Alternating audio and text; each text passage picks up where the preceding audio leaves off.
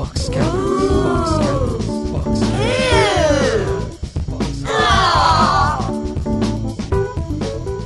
Hello and welcome to Box Cutters episode 256, driven by mandated romance. My name is Josh Canal. To my left, Toby Halligan. have you not listened to the beginning of this show, Toby? No. Right, because in the beginning of the show, I say everyone's name. So I'll say my name, then I'll say to my left. No. I wanted to vary it up. Right. I'm challenging. Right. See, this is why I was upset that John Richards was sick. Because, then you just start varying it up, and then Brett would just stop music suddenly. I've gotten too big for my Crocs. You have gotten to... Crocs just should not be allowed. To my right, the man who stops music suddenly, it's Brett Cropley. Good evening, viewers. Given that it was all going a bit pear-shaped, I thought I was going to do an effect on the little DJ CD deck there, and I pressed the wrong button. That effect was stopping it. Yes, yeah. Nice. Strictly professional here, folks. Yes. Which is the name of your next cancelled ABC show, I think, Toby. You go straight to Strictly Professional. Yep. In episode 256 of Box Cutters, we are talking all about TV, as always. Something different. What, are you sick of that, Brett? No. Are you sick of the fact that Box Cutters... Because... No, of course not. Because it's 5.5 years now. No, I'm not sick of that. Okay, good. No. Good. Good. You can be. That's fine. We'll do something else. We'll make it about Toby's clothes. Or mime. So we could do it. We could do a podcast on all mime. about mime. That's a niche that I don't think has been filled yet. That would be a special treat for the video podcast viewers. There is no video podcast. Toby Halligan gave me a call on Friday and said we can speak to Chris Chapman, the chair of the ACMA, in half an hour, and I went, bah! Yep. And so that turned into an interview with the chair of the Australian Communications and Media Authority, which we've wanted to have for 5.5 years. So it wasn't really that hard.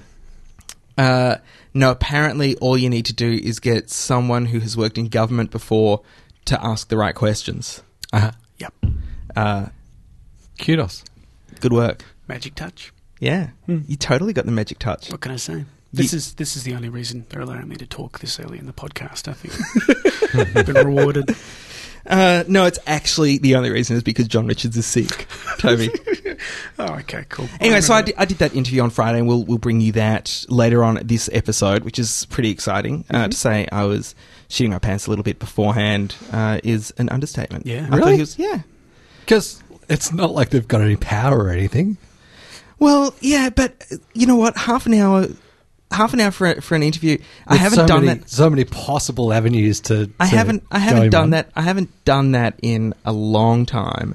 And then trying to work out what the angle is going to be, where I was going to go with it. It's largely to do with the David Campbell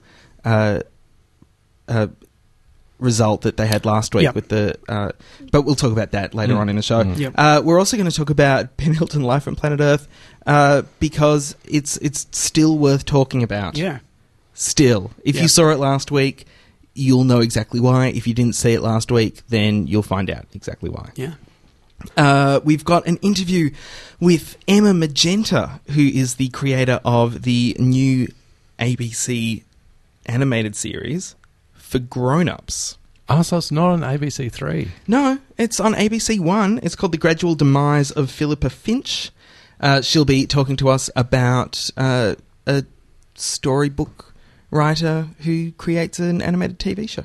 So is it a bit like Look Both Ways? The Australian feature film with William McGuinness in it, and his partner who directed and made all the animations of each of the terror scenarios where they could die, getting eaten by a crocodile or getting run over, and she's just completely paranoid about everything that can possibly go wrong.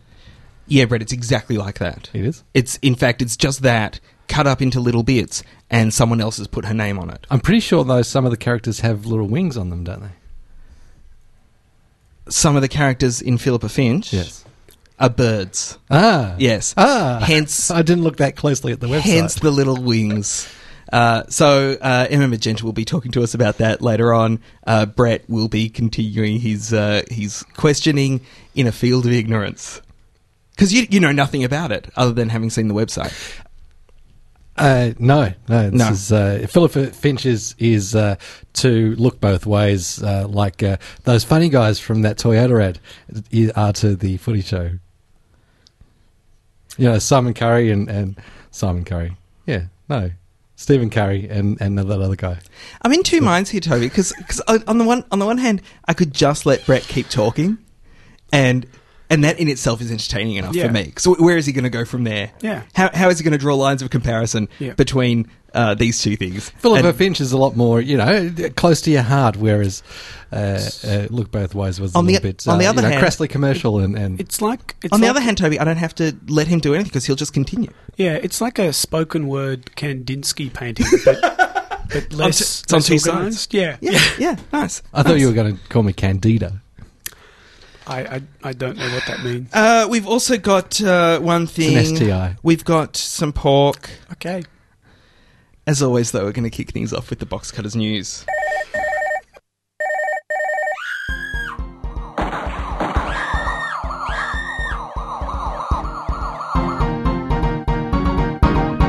And now for the news.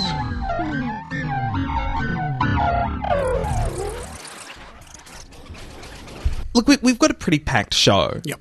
So there are a couple of things that I just want to cover off quickly, and one thing that I want to know a lot more about, Toby. The thing that I want to cover off quickly is Channel 7 confronted Tony Abbott. Channel 7 reporter confronted Tony Abbott during the week about Tony Abbott saying shit happens in the very broad sense regarding... Everyone knows about this story. No one much cares. Yep. That's pretty much it. But also, it's all Channel 7 all the time this week. Yeah. Because then also the ACMA released their report on the David Campbell privacy breach scenario. You think those two instances from Channel 7 are equivalent? Is that what you're saying? No, that's not what I'm saying. I'm saying they're two separate things. Yeah, Josh, but they're both Channel 7. Are you saying that David Campbell and Tony Abbott are linked in some way, that they are the same person? I don't want to start rumours about Tony Abbott and sex on site premises. Okay. So I just wanted to be clear. I don't want to do that. In Afghanistan? In Afghanistan. Are there sex on site premises in Afghanistan? There may be. I don't know. Okay. Our troops have been there for a long time. We're not saying anything about that. No. So no, Brett, I'm not saying they're the same thing. I'm saying that all our news relates to Channel 7. And there's a general question certainly about the ethics of Channel 7 and the way they approach certain kinds of stories, because I think, like, the story So with you're Tony, saying that what happened this week was questionable? well, the Mark story with Riley's Tony Abbott part? turned around very quick. Well, Mark Riley is to journalism what Carl Sanderlands is to children's counselling, like he is a terrible journalist, because it was ultimately the way he confronted Abbott. Even though Abbott, they knew like 2.5 hours before, and they'd been trying to stop the footage being released for 3 months, so they knew it was coming. It ultimately was unfair. The reason I don't really care about it is because I think it's typical of Abbott, but that's kind of outside the scope of analysing TV. They They didn't have to say yes to the interview. It seemed like His media unit could have properly briefed him. He could have had an answer to the question. The problem isn't that he didn't have an answer to the question, and I don't care about whether or not he was briefed. The problem is that Channel 7's newsroom seems to have gotten into a habit of bullying. Yeah. That Tony Abbott thing was outright bullying. It was taking something obviously out of context and putting an obviously unintended spin. But it's really easy to explain, especially with 2.5 hours notice. It should never have come up. It might be. It is just, I think, very easy for a journalist to make a politician look bad with the angle of their questioning. It was actually It was another... so bad that he looked. Well, look, I think And he Abbott walked into reacted. that. Abbott reacted poorly to it. There was another example, actually, even though this is a radio example, of Neil Mitchell and Julia Gillard. And Mitchell was just extremely aggressive in the way he interviewed Julia Gillard. This was regarding the flood levy, and he was asking questions like, "Well, Prime Minister, you've wasted our money previously. How do we know you're not going to waste this money?" And there's no way Julia Gillard can answer that. She handled it very well, and ultimately she wound up telling Mitchell to stop patronising her because he was being very, very rude and saying, "Just don't waste the money. Just don't waste the money, Julia." But there's no way for her to look good in that environment. Like, it actually does take a huge amount of self-control for a politician. So when you're they're saying it's kind of equivalent to the question, so when did you stop beating your wife? Well, I think there's definitely, like, a journalist has so much control of how a story is pitched, and in the context of Tony Abbott and that story and the sensitivity of it, Abbott genuinely was placed in an unfair position. I think he handled it badly. I think he was trying to decide whether he should run or headbutt Mark Riley. Which is fair enough. I think everyone wanted to headbutt Mark Riley I think they did. at that point, because the other thing is, and the thing that upset me most about this is that Mark Riley made Tony Abbott look human, and that was the last thing I wanted for Tony Abbott. Yep. But the idea that Channel 7 are using their power to create news rather than report on news. It's a bit more of that stunt journalism. Yeah. Yeah. Which is the sort of stuff that Mike Munro tried back at ACA in the mid-90s. And for me, it's really weird that this popped up in the news and that it wasn't as part of Today Tonight. Like, it's an odd thing to put into a news bulletin. Well, news around the board has gotten dodgy, and head of the Melbourne Channel 9 newsroom at the moment has come from A Current Affair. He wasn't. He's not news as news should be. Was that because he was a very quick replacement for, was it Michael Venus? Possibly. Quite possibly, yeah. Who stood down very, very suddenly, it seems, late last year. Yeah, stood down's an interesting way to put it. But got stood down, left, in whatever way. The problem is that news generally is going this way, and I think Channel 10 took a really interesting angle when they decided to make 5 hours of news in a row on their main channel. Mm-hmm. 5 hours might be an exaggeration, but it's not a huge exaggeration. But they're not doing everything they could be doing with news either. I mean, the problem is we're just going for sensationalism over reporting the story, and in this case particularly, Channel 7 were making news rather than reporting on the news. I think that over a long time, politicians and media reporters have kind of baited each other more and more down that path of, politicians serve up sound bites, and so nobody actually talks of anything with any kind of depth at all, and so the reporters are kind of pushing more and more for that, and so it just it's a slippery slope, really, and we've come to this point where all the way through through an election campaign, you really don't get proper reporting at all. You don't really get an idea of how politicians are answering the questions that need to be answered. The really interesting thing with the ACMA result last week was that they said that the Channel 7 report about David Campbell was in the public interest, and that caused report? That caused a lot of controversy. That was the footage of him coming out of a sex on site premises, which outed him as a gay man. He was the New South Wales Transport Minister at the time, had previously been the Police Minister. And this was by a reporter who had previously been passed over as a Labor staffer for head of their media department. He seemed a bit of payback at the time. He was a member of Yema's media team. Yep. Yeah, he worked for. But he got passed over for the top position in that. Went and started working for Channel 7. Knew about the inside gossip And- that this is what he did, and got this- and basically stalked him until they got him on camera. And the controversy was that he was caught on camera coming out of these premises, and then was made aware of the footage, then resigned, and then Channel 7 aired the footage. Yeah.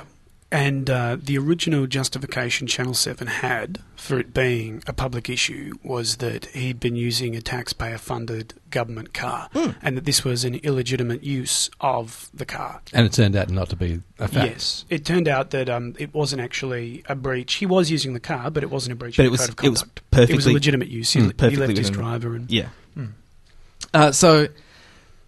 So that's, again, Channel 7 making the news, but in this case, having the footage causing him to resign and then putting the footage on air Yeah. as a result of his resignation to say he resigned, and he resigned because of this footage, and it's because we showed him this footage. Yeah.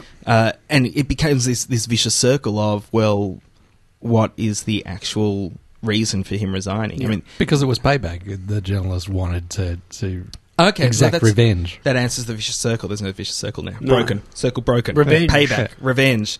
No, it's... Do you not understand how it's a circle?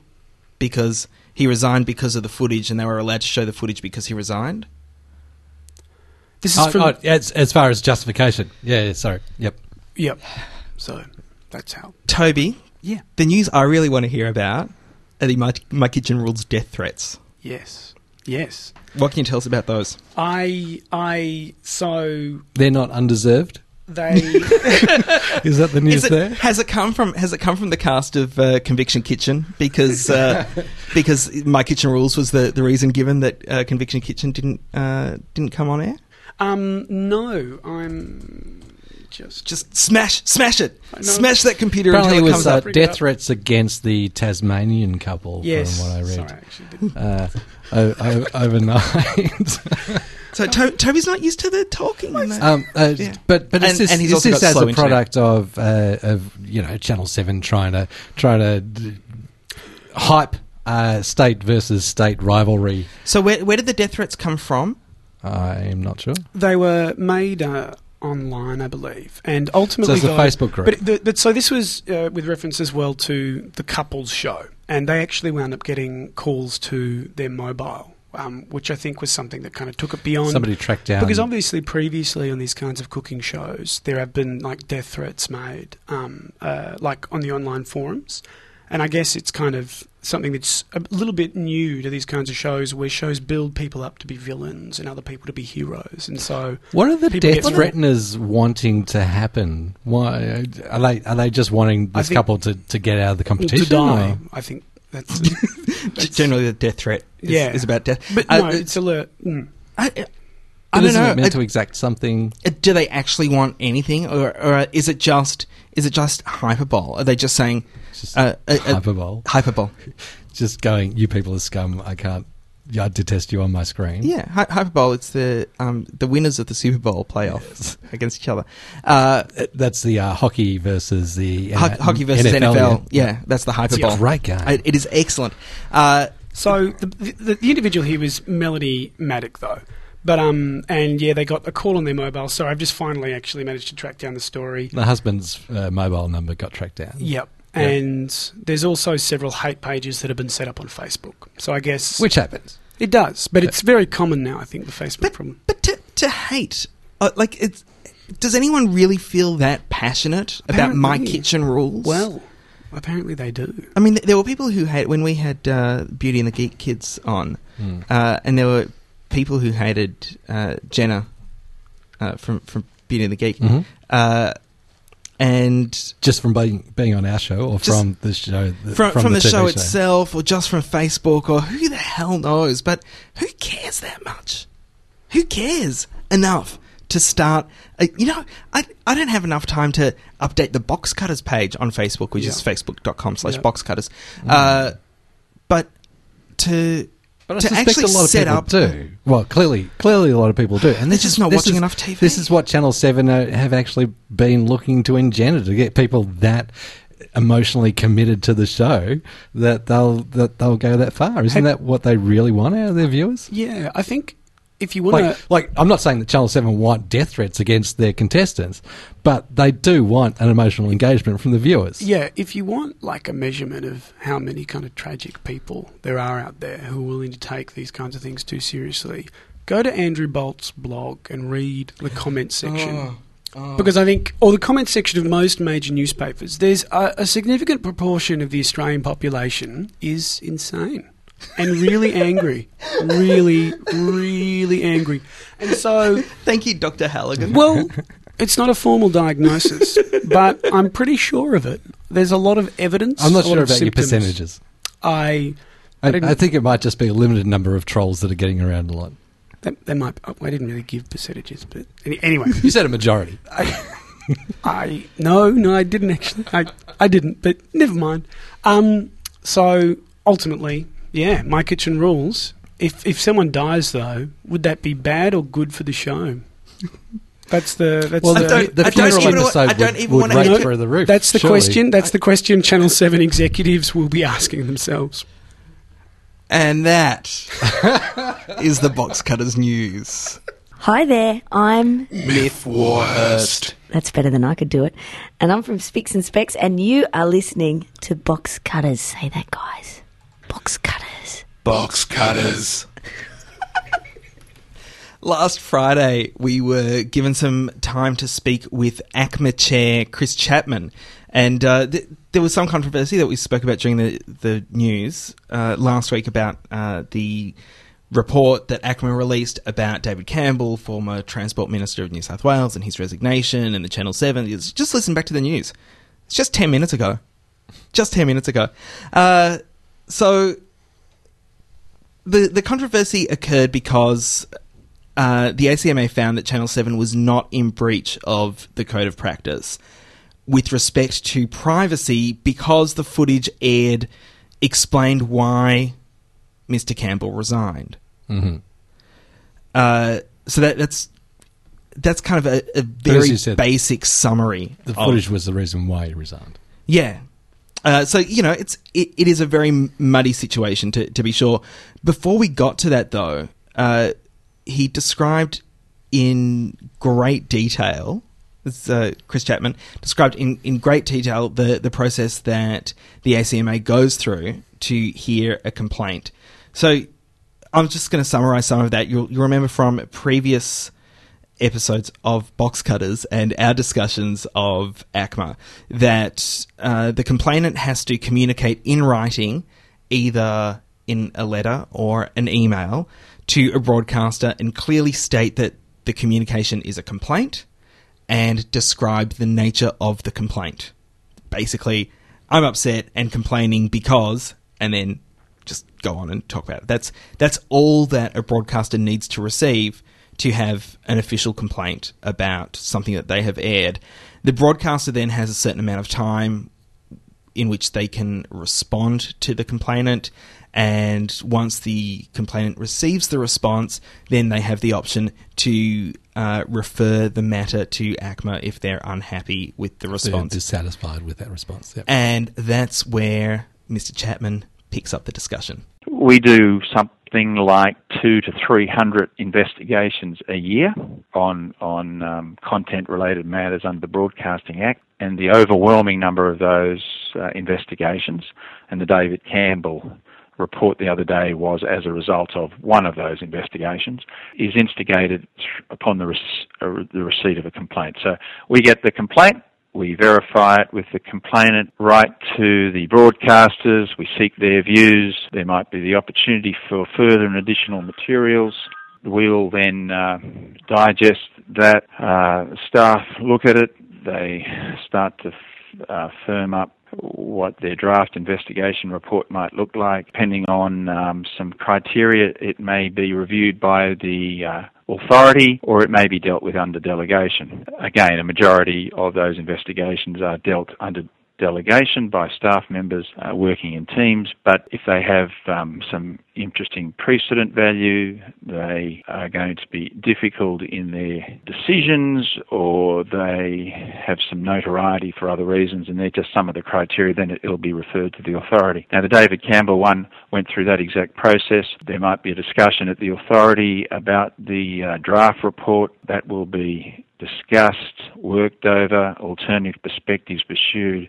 Finally, a draft report is sent to the broadcaster, giving our preliminary view. And all of this, of course, is done under administrative law processes, natural justice, and the Broadcasting Services Act is rightly concerned about the ACMA as a model regulator going through these various stages. So it's sent to the broadcaster. They get a feeling for our preliminary views, whether it's to find a breach or not to find a breach, either of the code or of a licence condition or of a standard. But the broadcaster then has the opportunity to comment on our preliminary report. That will then be recirculated within the team or the authority, depending on where it was in the first time round. And then we will come to a final view.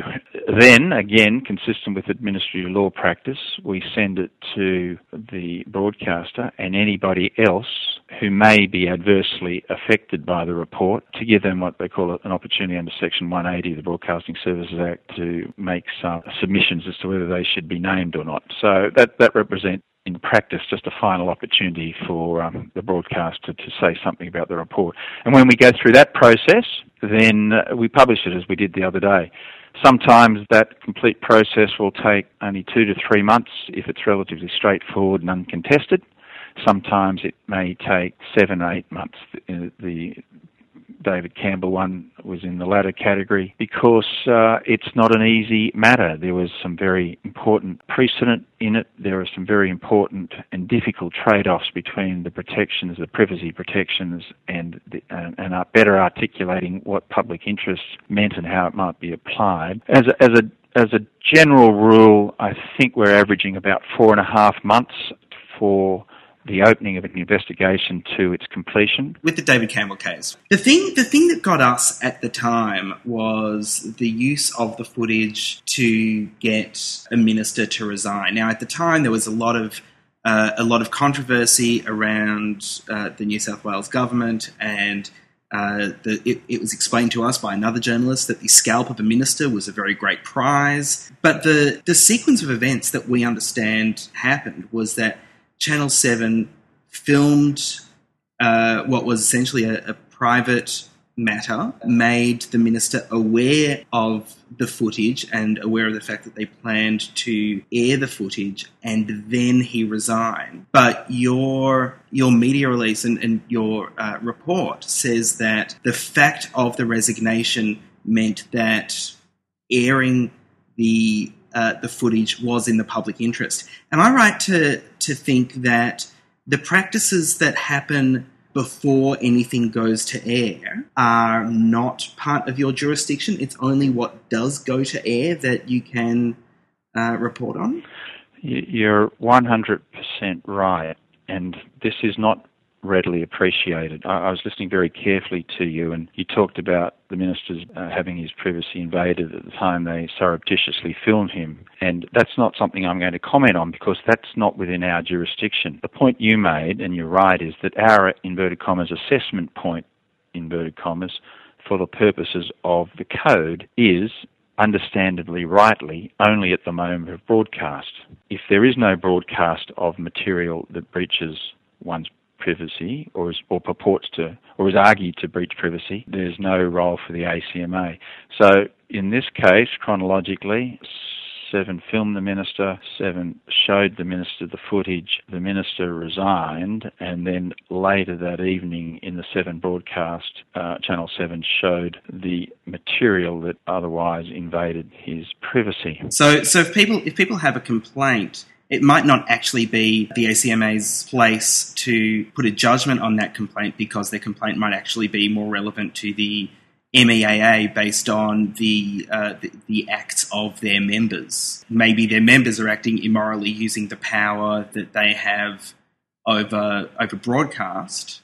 to create a result. Yeah, well, I'm not going to comment on the pejorative word you used there, but your observation's a fair one, that a lot of people who have expressed criticism about our decision are conflating the two, or rather should be, I think, concentrating on expressing their views about Seven's behaviour in the first instance as opposed to the subsequent broadcast. It also doesn't follow that the resignation of itself gave rise to the opportunity to broadcast the material that would have otherwise been an invasion of privacy. If your listeners are interested, and hopefully they read the report, which is available on the ACMA website, it's page 12 of the report that distills down the essence of why the public interest test was, on balance, accepted by the authority. And I don't recall the last time we used on balance in a report. In other words, we found it a very difficult matter, having very strongly reinforced the notion of the protections of privacy under the code, to then find a non-breach because of the exoneration afforded by the public interest. But page 12 of the report says this, and it's important to stress this because it takes us beyond the mere statement that the resignation alone allowed the broadcast, because that's not right. We say that the then existing public criticism of the minister and the prior questioning about his discharge of his office, the sensitive public roles he had held, or he then held and had recently held, being Roads and Transport, and prior to that, the even more sensitive one of Police Commissioner, the suddenness of his resignation, and the lack of insight that the explanation for his resignation provided, where he simply said for personal reasons, was on this occasion a relevant and legitimate public interest, namely the need for a deeper examination of the circumstances behind the resignation. So it's only that relatively unique combination of circumstances that sat around the resignation that, in our mind, on balance, afforded the broadcast protection on this occasion. And I was at pains to point out in the media release that from a broadcaster perspective, I see it having relatively narrow precedent value. It has been put to me that there's open slather. People can threaten somebody, particularly people in the public eye, and particularly politicians, with some footage, force the resignation, then off the back of the resignation then justify the utilisation of the material by broadcasting it. Well, for the reasons I've been at pains to outline, it's not that simple. There are a lot of issues around this that add to muddying it. It's not just the privacy matter, but there is also a homosexuality aspect where a lot of people from gay rights lobbies through to just individuals are angry because it happened to a gay person and he was outed as a result of this. Yeah. Again... and you're absolutely right, and that's probably the second thread that I've picked up over the last 2 days. There is some view, from my perspective, totally misplaced, but nonetheless there is a view, and I'm not being dismissive of it, I'm just giving you some feedback on it, that somehow this was of a different nature because it involved homosexual behaviour as opposed to heterosexual. The test for us is neutral. We need to be able to satisfy ourselves that the test works in all occasions under all sexual preferences, because we don't feel any bias and we don't want there to be perceived as a bias, but nonetheless some people have interpreted it that way, which is unfortunate.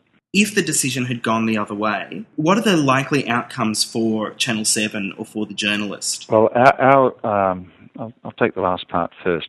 Our relationship, the ACMA's relationship, is with the broadcaster. It's the broadcaster who's got the licence. It's Channel 7's got the licence. And we don't have any relationship or privity with individual talent journalists. So if it's Sam Newman on the Footy Show or Kyle Sandilands in radio, that's a matter for the licensee. Our relationship is with the licensee, and our sanctions, inverted commas, only relate to the licensee. So we're journalist, presenter, neutral, indifferent. That's not our business. With respect to a licensee, if it's a breach of a code, in other words, if we'd found the other way, that public interest test wasn't available, and therefore there was no exoneration for the breach of privacy, we would have found a breach of the code. I have to tell you, in splendid isolation, there is no further sanction attaching from a breach of the code, a formal finding by the ACMA, other than the public discussion it gives rise to. Having been in broadcasting for a long time myself, and this is not readily accepted, but I just know from having been there myself that broadcasters do take breaches of code findings very seriously. I know that's cynically received within a number of people in the broader community, but I know broadcasters do take it seriously. And the very discussion that's arisen as a result of our decision yesterday gives rise to a lot of discussion about the licensee, the broadcaster. You know, in terms of their brand equity, that is a matter that they take into account. It's part of their regulatory risk. But, you know, isolation, nothing flows from a breach of the code other than the sanction, the imprimatur of the ACMA in saying to the public, saying transparently that there's been a breach of the code. And that's because the code is actually agreed upon by the licensees. That's kind of common ground. We all agree to behave in these particular ways. Well, in a fashion, yeah. The code is developed by the industry and then presented to the ACMA, who sign off on it, so to speak, as a code reflective of community standards. And that's the way the system works, and the code was reviewed about 18 months ago. Free TV, on behalf of the commercial television broadcasters, reviewed the code. When that is put to us, we consult broadly with the community, as does Free TV, and we move ahead. But they're agreeing. They effectively sign up to broadcast and behave and transmit material consistent with the code. You wouldn't stand on the furniture in your own house. Yeah. If then there is a pattern emerging with a broadcaster, or the breach is so egregious that it requires further action, or we have some apprehension that the licensee may recommit, and I'm not seeking to sort of say they're the only indicia, but if it's our guidance is given under the Broadcasting Services Act, where they talk about more outlying behaviour or more systemic issues, then we might put a licence condition on the broadcaster, or we might seek from the broadcaster an enforceable undertaking. For example, in the Sam Newman footy case, when he was a repeat offender, we were offered by the Nine Network a very intrusive enforceable undertaking with respect to extra protections they put in place in their production processes, and in effect had a suspended fine built into it of something like $210,000 in the event of the next breach. The next step up is the imposition of a licence fee, or the acceptance of an enforceable undertaking in lieu of a licence condition, rather. I think I may have said licence fee, but licence condition. If there's a concern right across the sector, then the ACMA can seek to introduce and often introduces a standard. You'll recall that back in 2000, the old ABA brought in a standard for commercial broadcasting in the radio for disclosures, adequate disclosures, and that's a good example of where across the industry there was felt to be unacceptable practices. Now, a breach of a licence condition and a breach of a standard set off a whole new series of ACMA powers that involve federal court action, can lead to suspension, could lead to the loss of a licence, although one would find it very hard to conceive of a licensee being so consistently reckless to ever be in that territory. But there's a graded step under the Act, and consistent with that, there's a graded set of powers that the ACMA has. You can see, though, why a lot of people feel that the ACMA just doesn't really have any control, because the wordings are an undertaking. Phrases like that don't fill the public with confidence that things are actually being taken into account. It sounds like backslapping and finger wagging and things like that, rather than actual, say, punishments, which is what people want. I recognise that that's a view. I've put to you earlier my own view about how seriously I believe licensees and broadcasters take it. There are those who are in and around the sector who believe and understand that they take it seriously. I think if you spoke to any licensee, they would say they take it seriously. The Act itself suggests a co-regulatory approach, and only in the instance of systemic or other issues should the ACMA have powers that equate to what you would say is punishment. The word undertaking, I just heard you say it doesn't amount to much, but it is an enforceable undertaking which is enforceable by the federal court. It's not something that's lightly offered. It's heavily negotiated with the broadcaster and has some serious consequences in the event that it's breached. I think progressively over the last couple of years, the ACMA has, unlike its predecessor, the ABA, demonstrated time and again that it will step up and take some tough decisions. If you look at the matters over the last couple of years, you've got breaches of Californication, Underbelly, Gordon Ramsay, The Footy Show, any number of breaches in news and current affairs. There was the Channel 10 program Big Brother, which led to enforceable undertakings. So I could give you a long list of matters where we have had to deal with very difficult subject matters and we have taken action. And we just need to continue to be consistent about that. And over time, I believe that public sentiment about that will change. But, you know, it's slow progress. I'm personally torn because, I get these releases from the ACMA and I go, oh, well, that doesn't seem like they've done much. But then I also read all the news about the FCC in the US and how ridiculously controlling they are compared to the relative freedom that the networks have here in Australia. And I get confused and I get in two minds. And I think most people wouldn't even have that much information. So, yeah, I think it's just it really is a matter of public perception and language used. If there is a result from the ACMA and the complainant is not happy, is there an appeals process? The decisions of the ACMA are reviewable within the federal court, within what they call the AAT, the Administrative Appeals Tribunal. And if someone was, I think if someone was blatantly unhappy, they could complain to the Commonwealth Ombudsman that we had exercised our jurisdiction or prerogatives poorly. I've been chairman just on 5 years. To the best of my recollection, no matter has been, inverted commas, appealed, inverted commas, or referred to the AAT. So I think we've developed a body of work with strong precedents over the last couple of years that is standing the test of time, and I guess history will be our judge on that one. Well, Mr. Chapman, thank you so much for joining us on Box Cutters. No, not at all, and I appreciate the opportunity to talk to you, so thank you very much. Hi everyone, it's Nellie Thomas here. You're listening to Box Cutters. It's about cutting box. Not something that you'd normally say in polite company, but in a podcast you get away with it. Tune in. One of the very few advantages of not having Nellie as a regular anymore is that we get to play that ID again. Yeah, excellent. I've ruined that completely. Ben Elton.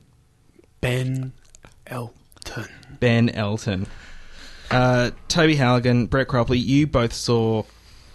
I missed it on Channel 9 as it was going live to air at 9:30 on Tuesday night, as did most of the population of this country. Hang on. What do you mean most of the population of this country? 435,000, I believe, was the average. How many people in this country? 20 million? 20-some million? Right, so most of the population would be... at least 10-some million? Right. Yeah. So you're saying most of the population saw it on Tuesday night? No, missed it. Right. Missed it. I didn't see it on Tuesday night. Oh, you missed it on... Right. Sorry. My mistake. Luckily, some sadist actually recorded it and made it available to others who hadn't seen it. And this is what I've put myself through for the listeners of Box Cutters. I watched the whole thing. I did watch the whole thing. Toby, did you watch the whole thing? I watched the entire show. It was, without a doubt, one of the worst... And I saw the first episode of the Mick Molloy show. It was one of the worst I was first there for the taping of that. I have ever seen. And what gets me about it is... I mean, and we've heard a lot about why it wasn't very good, but the reason I wanted to talk about it this week, and we're going to let it go, but this weekend just passed on TV Tonight, David Knox had an interview with Ben Elton where Ben Elton was saying that most people didn't like the show because it was too smutty. Yes. I Apparently believe that's his takeaway message. Yeah, I believe most people didn't like the show because it wasn't funny or good. So it wasn't that it was too smutty. I mean, there were lots of knob jokes and fanny jokes. Underline the fanny bit there several times. That wasn't the problem. The problem was that it just wasn't funny. They started the show with... Oh no, he's adamant that it's basically a grower like Little Britain or The Fast Show. Yeah, or Comedy Inc. Or Comedy Inc.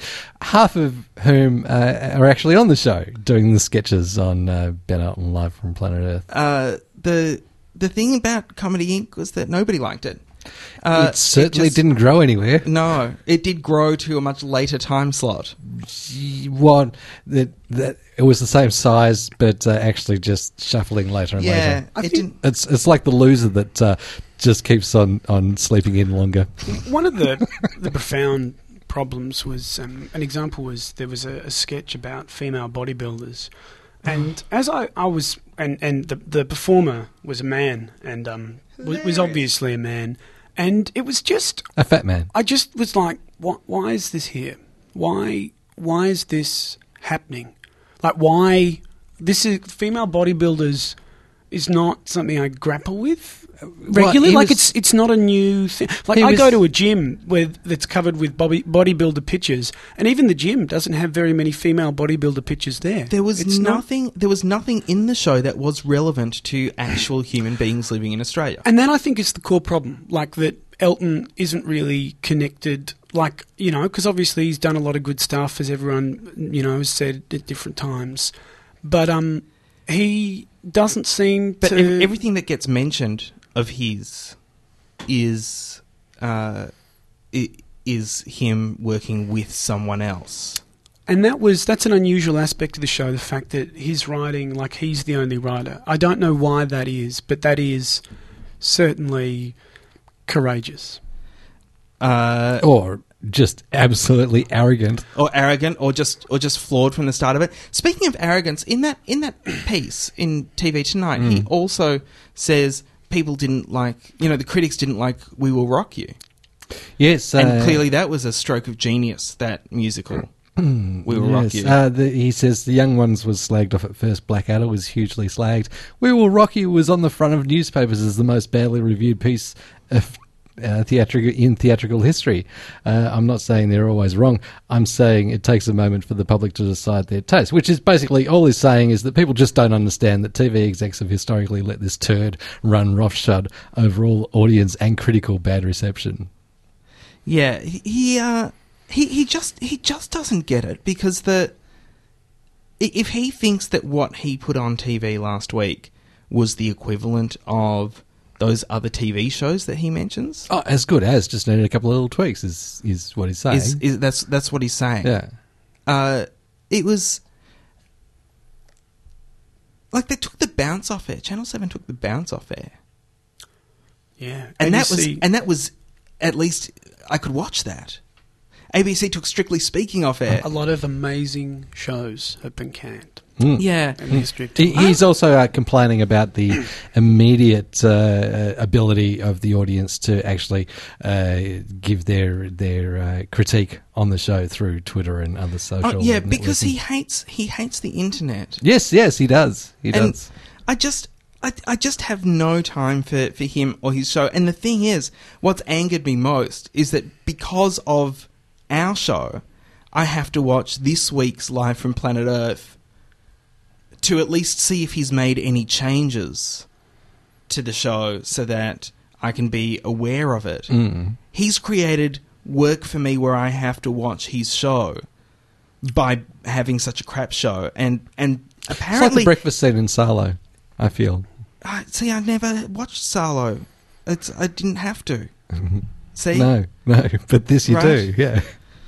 I don't want to have anything to... It's just horrible. It was a horrible, sexist, racist, horrible piece of television. That's really all I've got. Yeah, there's It was interesting that he played the race card about if you don't watch this, then all you're going to get is American sitcom bullshit. that was odd. Because was if very you odd. don't watch this, I mean, you're not going to hear an Australian voice on TV. Yeah. Anyway, so that's Ben Elton live from Planet Earth. That airs on Tuesday nights on Channel 9. Apparently they have a deal where Channel 9 has to show 5 episodes. Really? Really?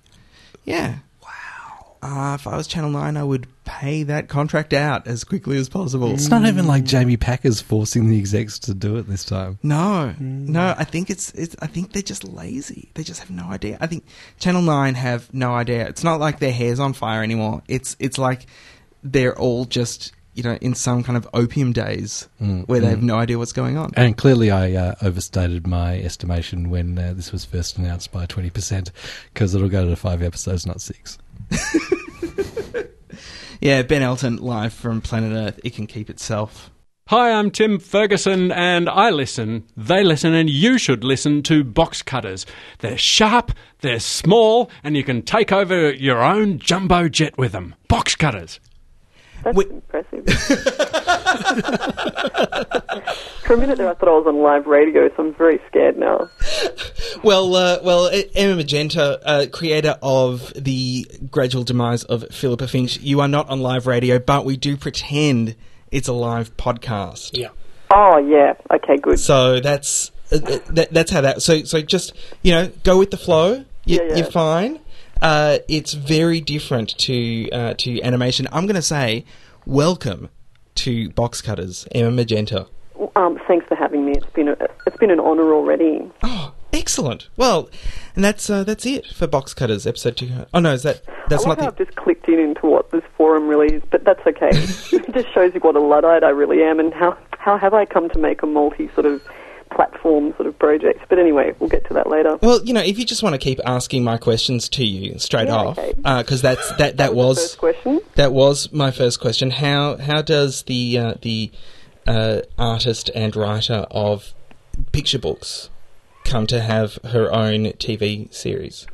Well, there's serendipity, but that's a bit of a groovy word, isn't it? But like Rachel O'Kine approached me, she's the producer of Hopscotch, and said, do you want to create anything as an animation? And I thought, well, that's a pretty broad sort of umbrella to sit something under.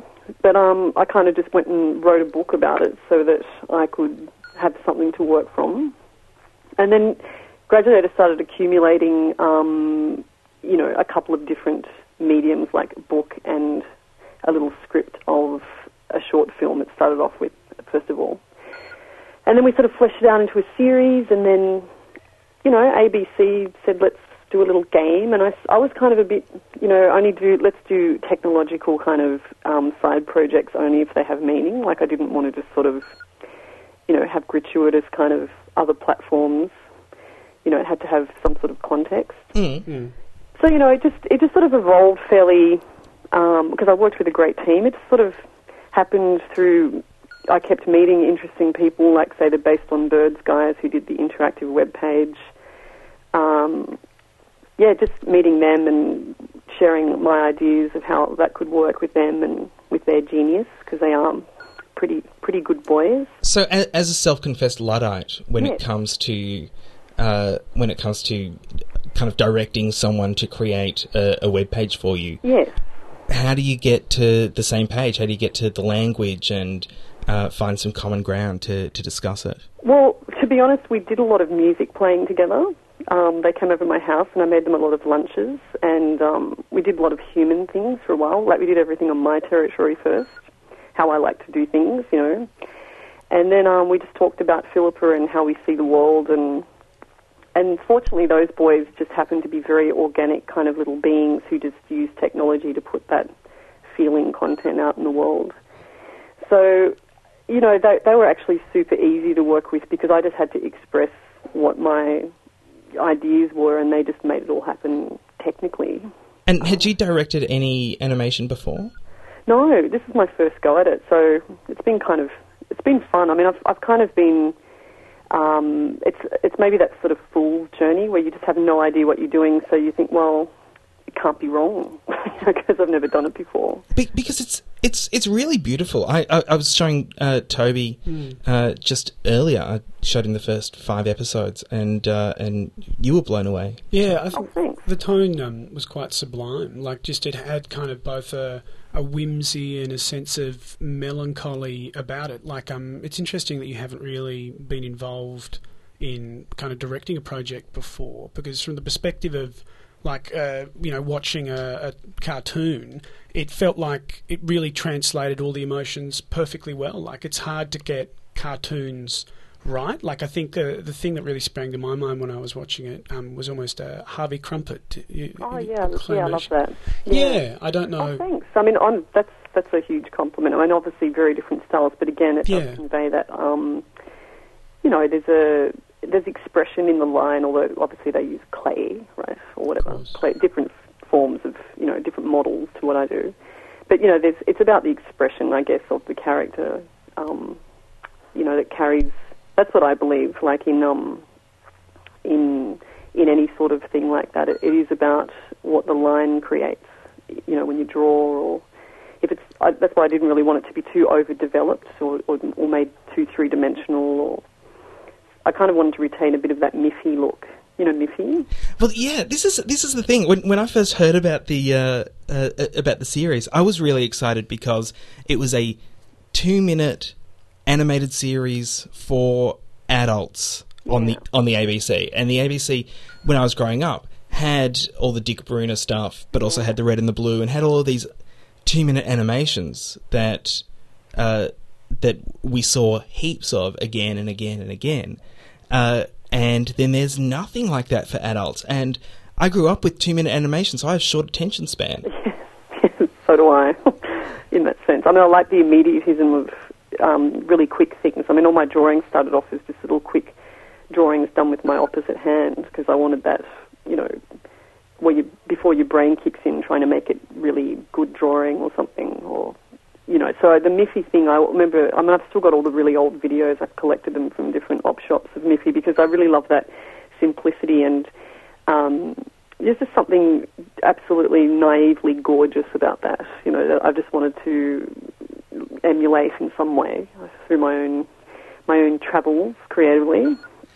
One of the things that struck me in terms of, I mean, things like the Red and the Blue and the Miffy books, the Miffy animations, are that they can be translated into any language. Yeah. Did you think about that when you started putting English writing into the actual animation, or was that, I don't want to ask a question and then have you go, oh no, I've just cut out a whole lot of markets. No, the animators drew my attention to that, but it's the writing is so linked with the drawing for me, which is why I really struggle to draw for any other sort of person and their ideas, because so I'm not too worried about throwing in the odd sort of lines in the animation, because it can be translated or it can be subtitled if they really want it to be there. But I think I'd just rather stay with my vision rather than getting too worried about, one day it could be translated into, I don't know, Swahili or something. I'm not going to worry about that at this stage. How much, let's call it interference, how much interference did Hopscotch or the ABC or any of the 79 different funding bodies that are listed at the end of every episode? Really? The process, I'll start first of all, is that the main bodies like ABC and Hopscotch have been incredibly generous with what they've let me do. Like, they haven't imposed any restrictions that I've felt. Maybe people who've created some of the more technical aspects might have, I don't know, but I haven't personally. I think I've been quite lucky. I mean, the fact that Hopscotch approached me in the first place, just to say to create anything, is pretty generous. But I suppose, when you're going for funding, there's that element of, I'm certainly not going to create a project just so I can get funding, like sort of tailor it to meet a certain criteria or whatever. But I suppose probably the scariest one for me was, maybe Screen Australia, because I knew so many people, obviously trying to get money from Screen Australia, and I felt like this little project was such a little, humble concept that there's no way in a pink fit they'd be that interested. But, that was the first time I really felt pressure or any sense that, self-doubt or do I have to tailor it on any level. But, I just let it go. I just thought, well, if we don't get the money, we don't get the money, and it will come from somewhere else. But to be honest, haven't felt restricted. I've just felt probably more ups and downs of self-doubt in whether the project will be appreciated by anybody. It's probably been the greatest obstacle on the path. I actually just wanted to ask kind of another question about inspirations. Like, it sounds like Miffy was, an inspiration for animation style. During the first few episodes, it was clear that you've got a real fascination with language. Like, I think in one of the episodes, for example, like there are a whole series of words that are all written in quite a different style. And I was wondering where that kind of, it was quite powerful, the way they connected with the emotion, and where that kind of, where you get that inspiration or that interest in language from. Well, I'd say first of all, originally would be my dad. I mean, my dad's a bibliophile, and I grew up just living in his home library, which was an entire room filled with books, and so I was always sort of strongly motivated in that direction, and I worked for 10 years at Berkeley Books in Paddington. So I've always been pretty obsessed with that world, but never really looked at myself. I don't look at myself like a writer. I look at myself more as someone who likes to draw but loves words, But I guess, I love fonts as well. I love how a certain font will create a certain emotion. And I do love collecting weird little words and saying them in sort of sentences that you wouldn't normally put them in, or, words that don't get used that much. I mean, I'm not particularly interested in contemporary language of sort of making everything abbreviated, or I kind of like elongating words and putting them next to concepts that you wouldn't normally place them against. It's just more of a kind of just a fun thing I do. I'm not too conscious about it, but it's something I find I like doing. So how much of Philippa Finch is Magenta and vice versa? Because she loves fonts and she loves fountain pens. I'm guessing you love fountain pens too. She lives in Paddington. You worked in Paddington. Yeah, I guess. Well, yes, she is. Well, I guess all my characters are sub-personalities, and the book and the animation are, autobiographical, although the people involved have been completely, reconfigured and embellished in some ways and given different names so that, their kind of experience is protected as well. And it's also coming from my angle on things, so, no one can fight you on your own experience, really, can they? But, it is my life, it is my history, but it's also just my vision, my interpretation of it. But it's come out through this character that I consider is my controlling side that wants to sort of manage her emotions through various obsessive-compulsive disorders. One of the things that I really enjoyed about it is the simplification of real-life things. So the emotions are all there, but they are simplified. The images of people and birds are all there, but they're simplified. That the words and the pictures go together so well, but also in very much an Australian way. Oh, good. Well, that's actually a really lovely compliment because I actually think there's so much diversity in Australia, our whole cultural makeup, that it is nice to sort of have different views of that. Rather than kind of obviously, everyone's got their own sort of historical references of Australia, and then there's the kind of, I suppose you could say, the cliches of what is Australia. So I do take it as a compliment that there is that, Australians can see that common ground there. Well, with Laid starting last week on ABC and with Philippa Finch starting this week on ABC, it seems like, to me there's finally an opportunity for relationships to be seen from an Australian feminism, like an Australian feminine perspective. Yeah. And the two complement each other really nicely as well, I think. Yeah, well, look, I don't know much about the other series because my head's been so ensconced in, various, the whole bringing together of this project. But, I think what is nice is that, that voice can be heard. And I'm not coming from this raving feminist point of view because I actually don't feel like I need to shout from... Sorry, I misspoke when I said feminist. I just meant feminine. Oh, no, but I'm just sort of, throwing around out there. Like, I actually... am just reiterating, in case anyone does think it's coming from that complete angle. But no, I just think it's nice to have a strong, powerful voice, and I think it's good to express that it's okay to be vulnerable, which is what Philippa is. I mean, she's kind of wearing her heart on her sleeve about everything, and I think that's okay. I think I don't think and it shouldn't really be just an exclusive female experience either. Like. So it's actually exciting that all you mates are getting into it as well. So well, yeah, we'll continue on with that. It's a really beautiful series. Congratulations, Thank you Emma. very much. Yeah. The Gradual Demise of Philippa Finch starts this Tuesday, February 15th at 10 p.m. on ABC One.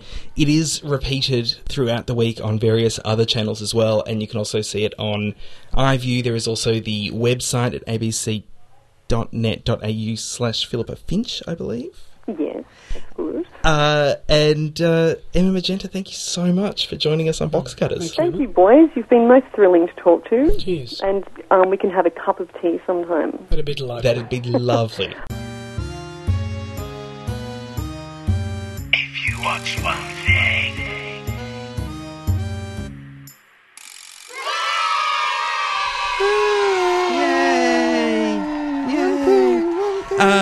Just very quickly, because long show. Brett Cropley, if you're going to watch one thing this week, what would it be?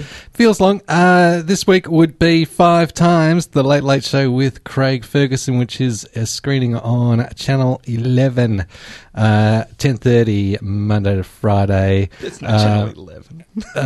So it's making it up. Channel 7, 9 and 10, that's all there is. Channel 10's side channel, particularly due to stuff like after Mubarak finally stood down on Saturday. There were various tweets around citing or quoting him.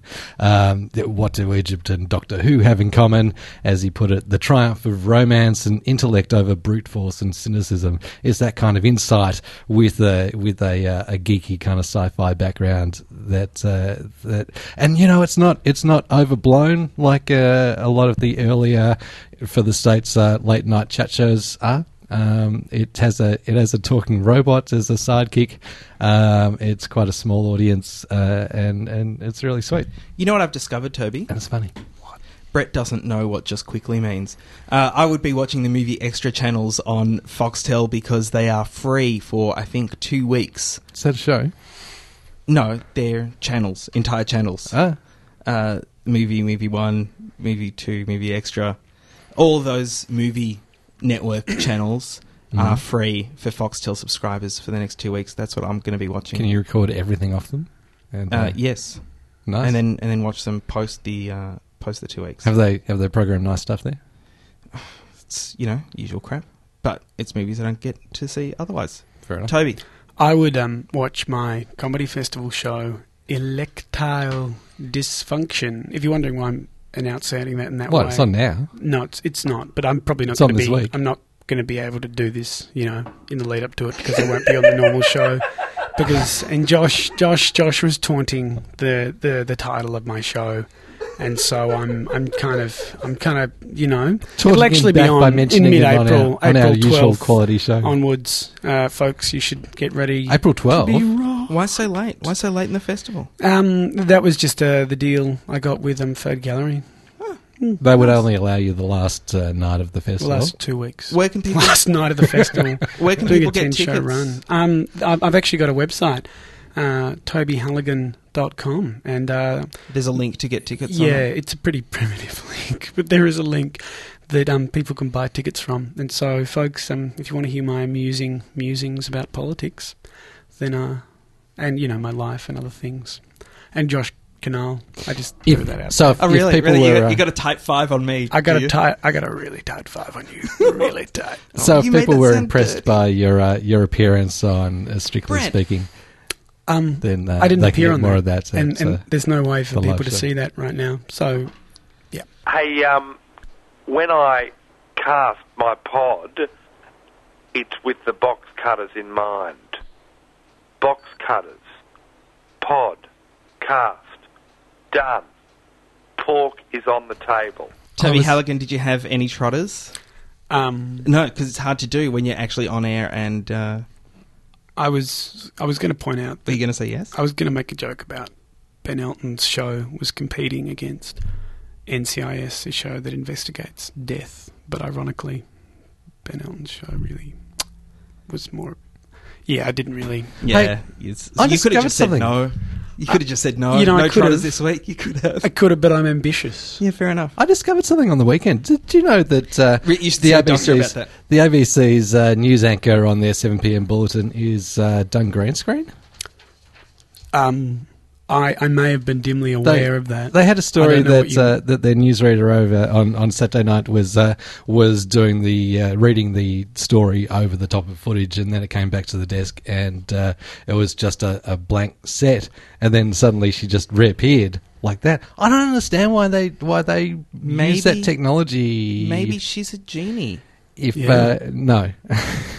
No, that's not the case. It's Maybe- television. Sure? Maybe It's you just were smoking- television. It's not magic. But I don't know why they introduced that How kind do of you know that for sure? that kind of extra complexity into just the 7 p.m. News bulletin. Are you saying that And genies shouldn't be hired as newsreaders? Is that genies what you're don't saying? exist? It's just certainly not a genie. I don't know. You're saying she just appeared. It was empty, and then she appeared. Yeah, because somebody forgot to put her little chroma key thing over the top of the background up. I don't see how that's a thing. But I don't know. I don't She understand must why they do that, and I was quite surprised that they do that. I'm surprised as well that they've got genies. That's really impressive.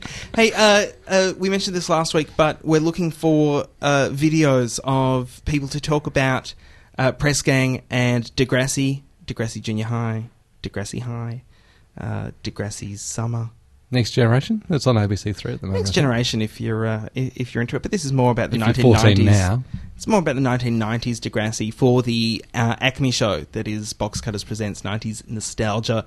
John Richards and I will be hosting a night at Acme live in the studio talking about Press Gang and Degrassi and some other Hope bits he's better. and pieces. So do I.